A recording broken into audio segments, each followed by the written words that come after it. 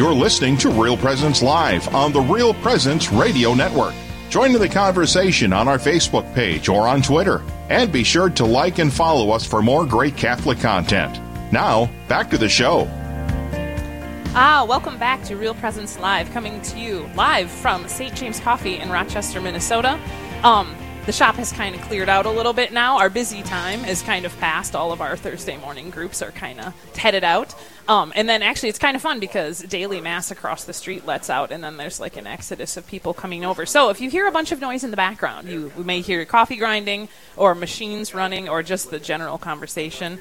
Don't fear. We're actually in the coffee shop. It's not just a fake thing when we say we're here broadcasting live. But yes, welcome back. On this half hour, we have a very special guest, my friend, Brandon Hendrickson. We talked a little bit, if you weren't tuned in, about the Brouhaha, which is our annual fundraiser. And at that fundraiser, we always have a keynote speaker. And Bishop Robert Barron of Word on Fire Ministries, who is the bishop of our diocese here in Winona, Rochester, will be our keynote speaker talking on evangelization. And then I get to get up there and talk, which is very nerve-wracking because how do I follow? How is anyone going to want to know what I have to say after the bishop talks? But I get to go up and talk about that in action here at St. James Coffee. And then I'm going to be bringing on my friend Brandon because he is I wouldn't want to say you're an anomaly, but like you are. You are not who you would expect to find in a Catholic coffee shop. And it's fun when I talk to people about some of my favorite customers. We have Atheist Dave, who is a self-proclaimed atheist, comes in every day, and we have conversations about faith or family or just whatever it is. And then we have Agnostic Brandon, who is here today to talk about why, number one, like we do fundraising. Why, as a non-Catholic, should you support a place like this? Or just even as a non-Christian in general. And then like your faith journey, or like, I suppose, I don't know if you call it a faith journey when you're agnostic, but like where you've been in your life that's brought to you where you are. And then, we'll just dive right into it. If you want to introduce yourself and like what you do and a little bit about your family, we'll start from there. Sure. My name is Brandon Hendrickson. I'm a teacher. I run a small business called Science is Weird, where I teach kids across the world online, really sort of imaginative, very emotionally impactful science curriculum. And I'm 41 years old, but when I grow up, I want to become an educational philosopher. I run a Substack, a blog called The Lost Tools of Learning. If you go to substack.com, losttools.substack.com. You'll see my writing. I actually write quite a bit about Catholic education as part of that. Which is, that's very exciting. And then family. Family. I am the husband of one wife. I have 3, was it 2 Timothy, 1 Timothy? I would meet the qualifications for an elder, I believe, according to Paul. And I have 3 kids, 2 teenagers and one nearly 1-year-old who's really very cute. She is very cute. And actually, that's one of the reasons we became friends, is because I offered to hold your baby one day. I was baristaing, and you were having a meeting of sorts, and I was just like, I'll hold your baby if you are busy. And I just baristaed with a baby on my hip, and then we went from there. Melissa, we have been friends for 3 years. I know! You are rewriting the history of this. You are making me afraid that we actually were not friends for the first 2 of these 3 years. Okay, well, you were a customer, and then you get to be an acquaintance, and then you really become friends. You trusted me to hold your child, so, that really vaulted us into the friendship category. I do appreciate the bring a baby, get a free coffee discount that you did invite for me, which I've had other people take advantage of now. Yes, so I just love holding babies. My baby is 16 years old and a very difficult teenager at this point. And, you just like to remember that you did love them at one point. Like, they were really cute and wonderful. So I was just like, if you bring me your baby to hold, I will give you a free coffee. And it kind of like scratches my itch to like have a baby on my hip. But yes, anyway, so yes, we have Yes, our friendship is really very, very fun. And my children babysit for your kids sometimes. And most normal people don't end up with their baristas' kids as babysitters. But that's just kind of something that happens here. I think you're the third or fourth barista that I've had watch a baby or a cat. Oh, or a cat. Yeah. That's good. All right. So if you wanted to talk a little bit about why, like, how did you find St. James? And then why you kept coming back, that would be fantastic. I think that I hold in my head this ideal of the beautiful coffee shop, right? And I'm from Milwaukee originally. My wife and I met each other in Arizona, but then we lived for about a dozen years in Seattle. And Seattle is, like, you throw a rock and it bounces off a coffee shop window and goes into another coffee shop. And there's this whole culture of, like, you need to have beautiful local third places. A place that's not your home, a place that's not your workplace, but this third place where you can actually form community in.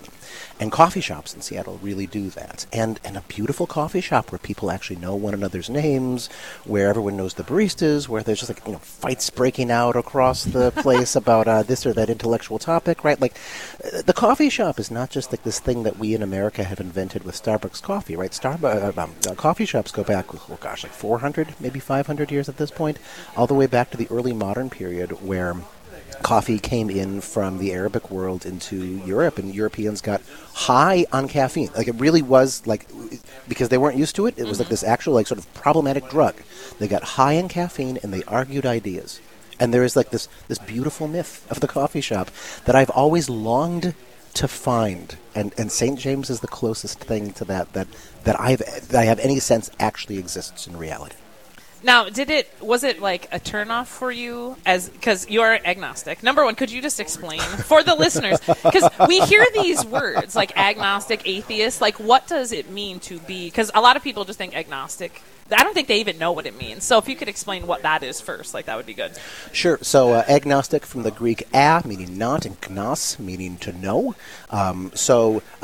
Oftentimes an agnostic is sort of treated as somebody who is a lesser version of an atheist, maybe a cowardly atheist. Like an on-the-fence atheist? Like, sure. Is that kind of trying like to play the field, trying to keep your bases covered, various other baseball metaphors.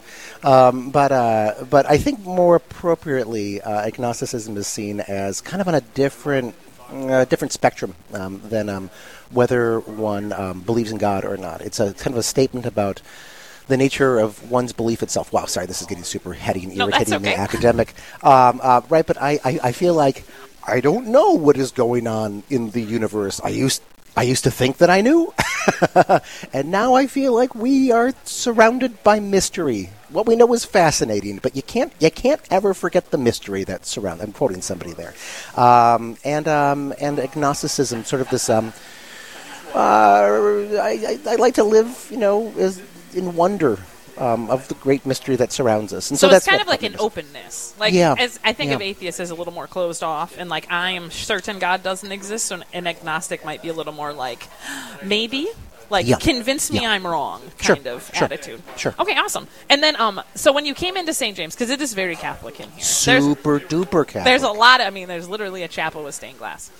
Which I have never been into or looked into. Oh, really? Oh, so maybe today will be the day. I don't know. No. It's important, Melissa, to have sacred things that one is not a part of. Like, it's the Ark of the Covenant. If you touch it, you'll die. My face will melt off or something like that. No, I feel like it would be disrespectful for me, I feel like, to actually, like, be in that spot. Like, I want to increase its sacredness by not violating it. Yeah. Well, see, that makes sense. Yeah. So, but did the environment bother you as a non-Christian when you came in? Was it like, oh my gosh, this place obviously is full of a bunch of Jesus people, like, I don't want to be in here? Or like how did that make you feel coming in to this environment? No, quite the opposite. And so I feel like there is this objective level in which St. James is the most welcoming coffee shop for at least most people. I can't say for everybody, I don't know. But for most people, it is the most welcoming coffee shop that I have ever been in before. And I want to say that, but then I also want to say that I have this this kind of crush on Catholicism that comes from it being like one of the routes not taken. I suspect that there are some other, universes in the multiverse or whatever, if this is a Marvel movie, where I am a Catholic theologian. And so, yeah, I just harbor this sort of, I think crush truly is the best word there, as to the Catholic intellectual tradition and Catholic community. And this is, I think, in part because I have been enough in evangelicalism. My parents are both ministers, not in a formal sense, but have ministered in the evangelical church. I grew up in the evangelical church, and honestly, I had lots of really great experiences there. I didn't leave that because I didn't like it or didn't love the people or because I was burned. People oftentimes assume that it's very irritating. But when I left that, I sort of carry around this sense of like, evangelicalism is sort of kitschy, and it's sort of, irritatingly smiley, in your face, Jesus, Jesus, Jesus, Jesus, Jesus, which obviously there's a way of doing that well, and I think that you particularly, Melissa, do that really, really well. But there is this depth that I feel when I come into the place and I see these, it's a literal wall of saints. When I come in and I sense that there is this connection, there's actually this unity that is shared by the people that allows people to trust one another. This is a place, this is possibly the stupidest thing I could say. I could leave my laptop here all day long and no one would touch it. That's probably true. It's wonderful. It's happened. It's definitely happened. People will just be like, hey, I'm going to go home. Can I just leave everything? And I'm like, yeah, sure. I don't care. Like, I'll keep an eye on it, but I don't even think I need to. So yeah, it is like it definitely is kind of like a community. We are gonna head to break here quick, but we will be back more with Brandon Hendrickson, talking about the things that he finds helpful evangelization wise that help draw him in, because that's one of the things that I think that a lot of people struggle with is like, what is effective evangelization? What can we actually do? So we'll be back after the break to talk about that and more about the coffee shop. Stay tuned. This is Real Presence Live, where the focus is not on the evil around us, but on conversion and mercy through the good news that is always good. We're local, engaging, and live on the Real Presence Radio Network. As you think about your future, there is one more thing you can do. Write or update your will and estate plan. If you pass away without a plan, all you have worked for in life, both financially and emotionally, will be decided and divided by someone you may have never met before. We have some tools to help you in your planning. For more information, please visit our plan giving website at rprlegacy.org or call Mike at 701-290-4503. Let's get started.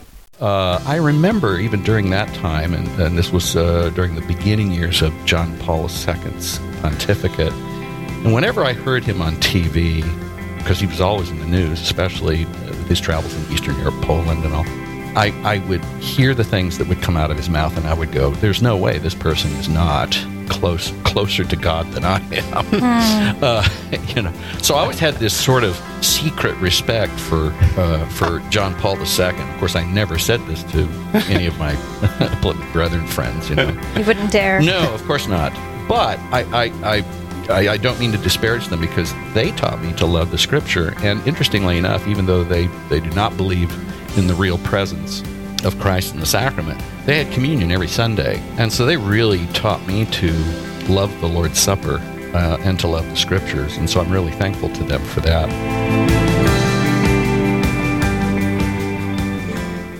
Let us run to Mary, and as her little children, cast ourselves into her arms with a perfect confidence. St. Francis de Sales. Join together with families across the local area for the Rosary, nightly here on Real Presence Radio. On Wednesday through Monday nights, tune in at 8 p.m. Central, and on Tuesday nights at 7 p.m. Central. Gather the whole family together and pray this powerful prayer with us. Join us for the Rosary Wednesday through Monday at 8 p.m. and Tuesdays at 7 p.m. Central here on the RPR Network. This is Real Presence Live on the RPR Network, bringing you stories of faith and hope through local hosts and guests from across the upper Midwest. Now, back to the show. Welcome back to Real Presence Live. I'm Melissa Scatio, coming to you from St. James Coffee in Rochester, Minnesota, here with Brandon Hendrickson, my friend. I should call you like a self-proclaimed agnostic. I never know how to like introduce something like that. Like, am I a self-proclaimed white person? Am I a self-proclaimed? I think I just am an agnostic. I think that's it's not a bad word. Well, I don't know, because like Dave always says he's a self-proclaimed atheist. So like I don't know how to correctly introduce you. Just agnostic. You're just agnostic. So this is your friendly neighborhood agnostic. Yeah, he's our friendly neighborhood agnostic. Oh, I should make a card with that. That would be fun. You could like hand it to people when you introduce yourself. I like that. All right, so before the break, we were talking to Brandon about like why he comes in the coffee shop, how he has like a crush on Catholicism. I love when you say that. That's so cute. It's so like endearing to my heart to be like, what we do doesn't go unnoticed. Or like sometimes I wonder, because I don't make a lot of money, and I'm just like, am I wasting my life just serving coffee to people? Oh my gosh. So if you wanted to just talk a little bit about what you experience in the shop, community-wise, the people you've met. I mean, I introduced him to a table full of Lutheran pastors the one day, which was just very fun. And then half fun. Yes, half fun. And actually, you started an interfaith denominational discussion group that we had talked about here, and you met here a few times. So if you just want to talk anything you want to talk about, like with what you've experienced here, that would be great. Well, you had earlier said that you were interested in talking about evangelization. Yes, and what I think that from an outsider's perspective, what my advice would be for Catholics trying to take evangelization seriously in 2024. Yeah, how do you do it, and like what is effective and what is not? I feel like most of the ways of trying are ineffective, and I think that most of the ways of trying that people think are different ways and will be effective because they're the opposite of the old ineffective ways are also ineffective. I think that there's okay, I'm going to yell at somebody in the street corner. Yeah, okay, we all know that that's stupid. I think there's the just like be kind and nice to people, right? Like preach the gospel at all times, use words when necessary. From St. Francis, right? Like supposedly, yes. Oh, really? Is that I don't know if it's I don't think it's attributed to him. I think, but if some people will say that he never said it. Oh, geez, that's terrible. Okay. Well, dang it. But that's okay. But it's a beautiful thing. It's like the visual is good. I don't think it's particularly helpful either. I think that what you need to do, and this is kind of from an anthropological, sociological perspective, is that you need to have actual communities of people that outsiders feel very welcomed into. And churches are hard for that because a church is a big step up into it, right? Step, yes. I mean, I take my daughter to churches on Christmas and Easter and some other times, right? Because I want her to have those sorts of experiences, so it can be done. And honestly, Catholic churches don't even ask that much for it. But I think that third places like St. James are really fantastic. So for everyone who is listening, if you are interested in starting a Catholic coffee shop, can I highly recommend talking to Melissa in this? Oh, thank you. Because I think this is one of the best ideas that the the Catholic Church actually has in this. I would say, though, that if you are not up to the fun challenge of building a coffee shop, finding other ways of doing community to come to mind. One of them is to do startup Catholic schools, right? Catholicism obviously has this deep and rich and wide intellectual tradition spanning back 20-plus centuries almost now. Exact math. We're in the 21st century. Yeah. We've entered it, but Catholicism didn't start with the birth of Christ, right? It's blah, blah, blah, blah. Yeah. Semantics. But this is, right, like the classical Catholic school movement, which is done both as homeschooling and is done as co-ops and is done as like formal schools, right? Like we live in this golden age of people just starting up schools, and there's so many wonderful materials that you can find online. I actually read 7 feet away. I have in your bag. In my bag. I can't force power it to me. I'm trying. That my Sith and Jedi powers are not strong enough yet. You can go online and you can find like whole K through 12 curriculums of like this is everything that you need to do to start up classical Catholic school. Go to Google for this.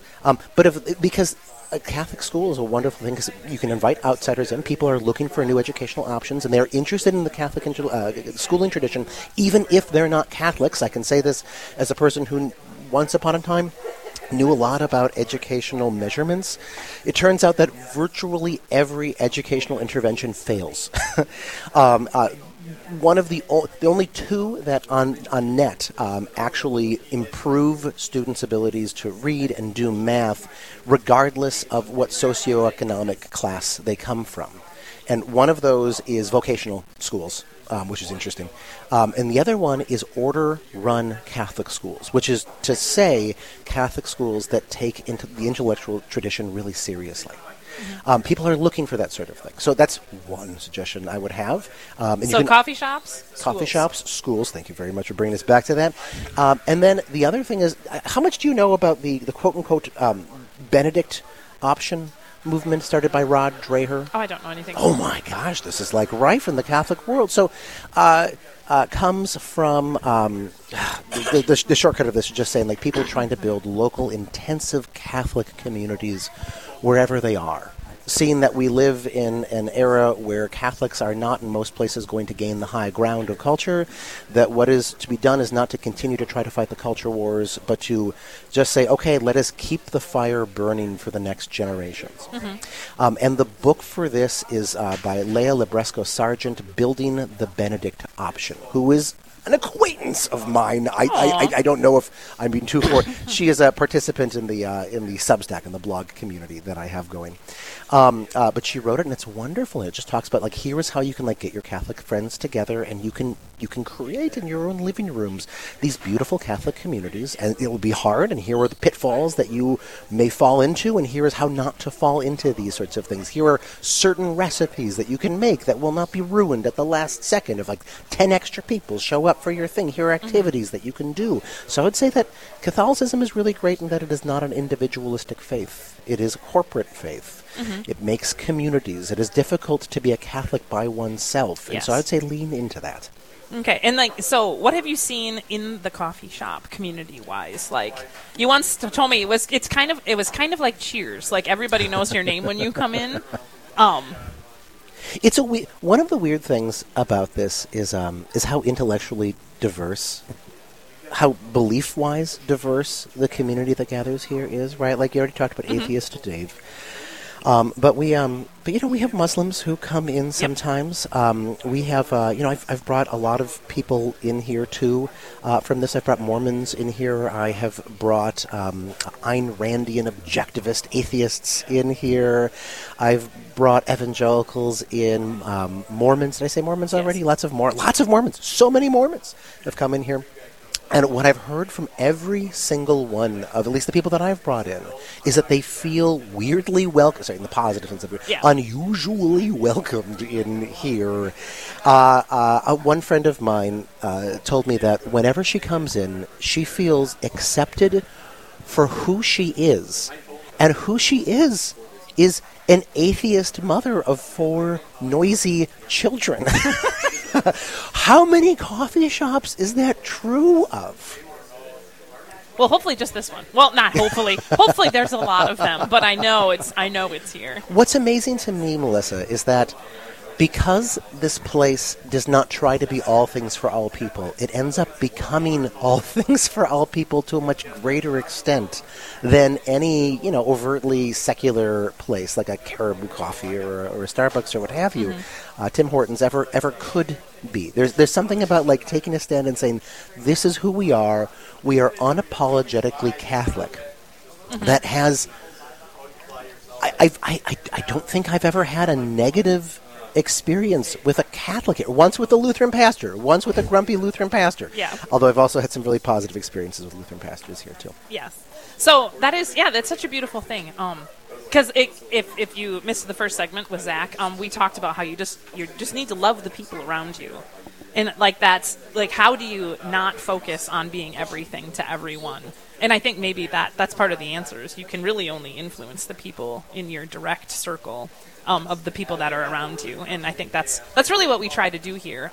Either the volunteer baristas as well. It's just kind of like, just love whoever's in front of you. If there's a line, that's okay. You just take care of the person in front of you, make sure they have everything they need. They should leave feeling more loved than when they walked in. And if I can just say, I think that this is the sort of thing that people need, right? If you look back over the anthropological record, stretching back thousands and hundreds of thousands of years, being in groups of people, small groups of people, who you know, who you see frequently, who you know you like see the universe the same way as, and who you know have got your back. Mm-hmm. This is part of the original human recipe.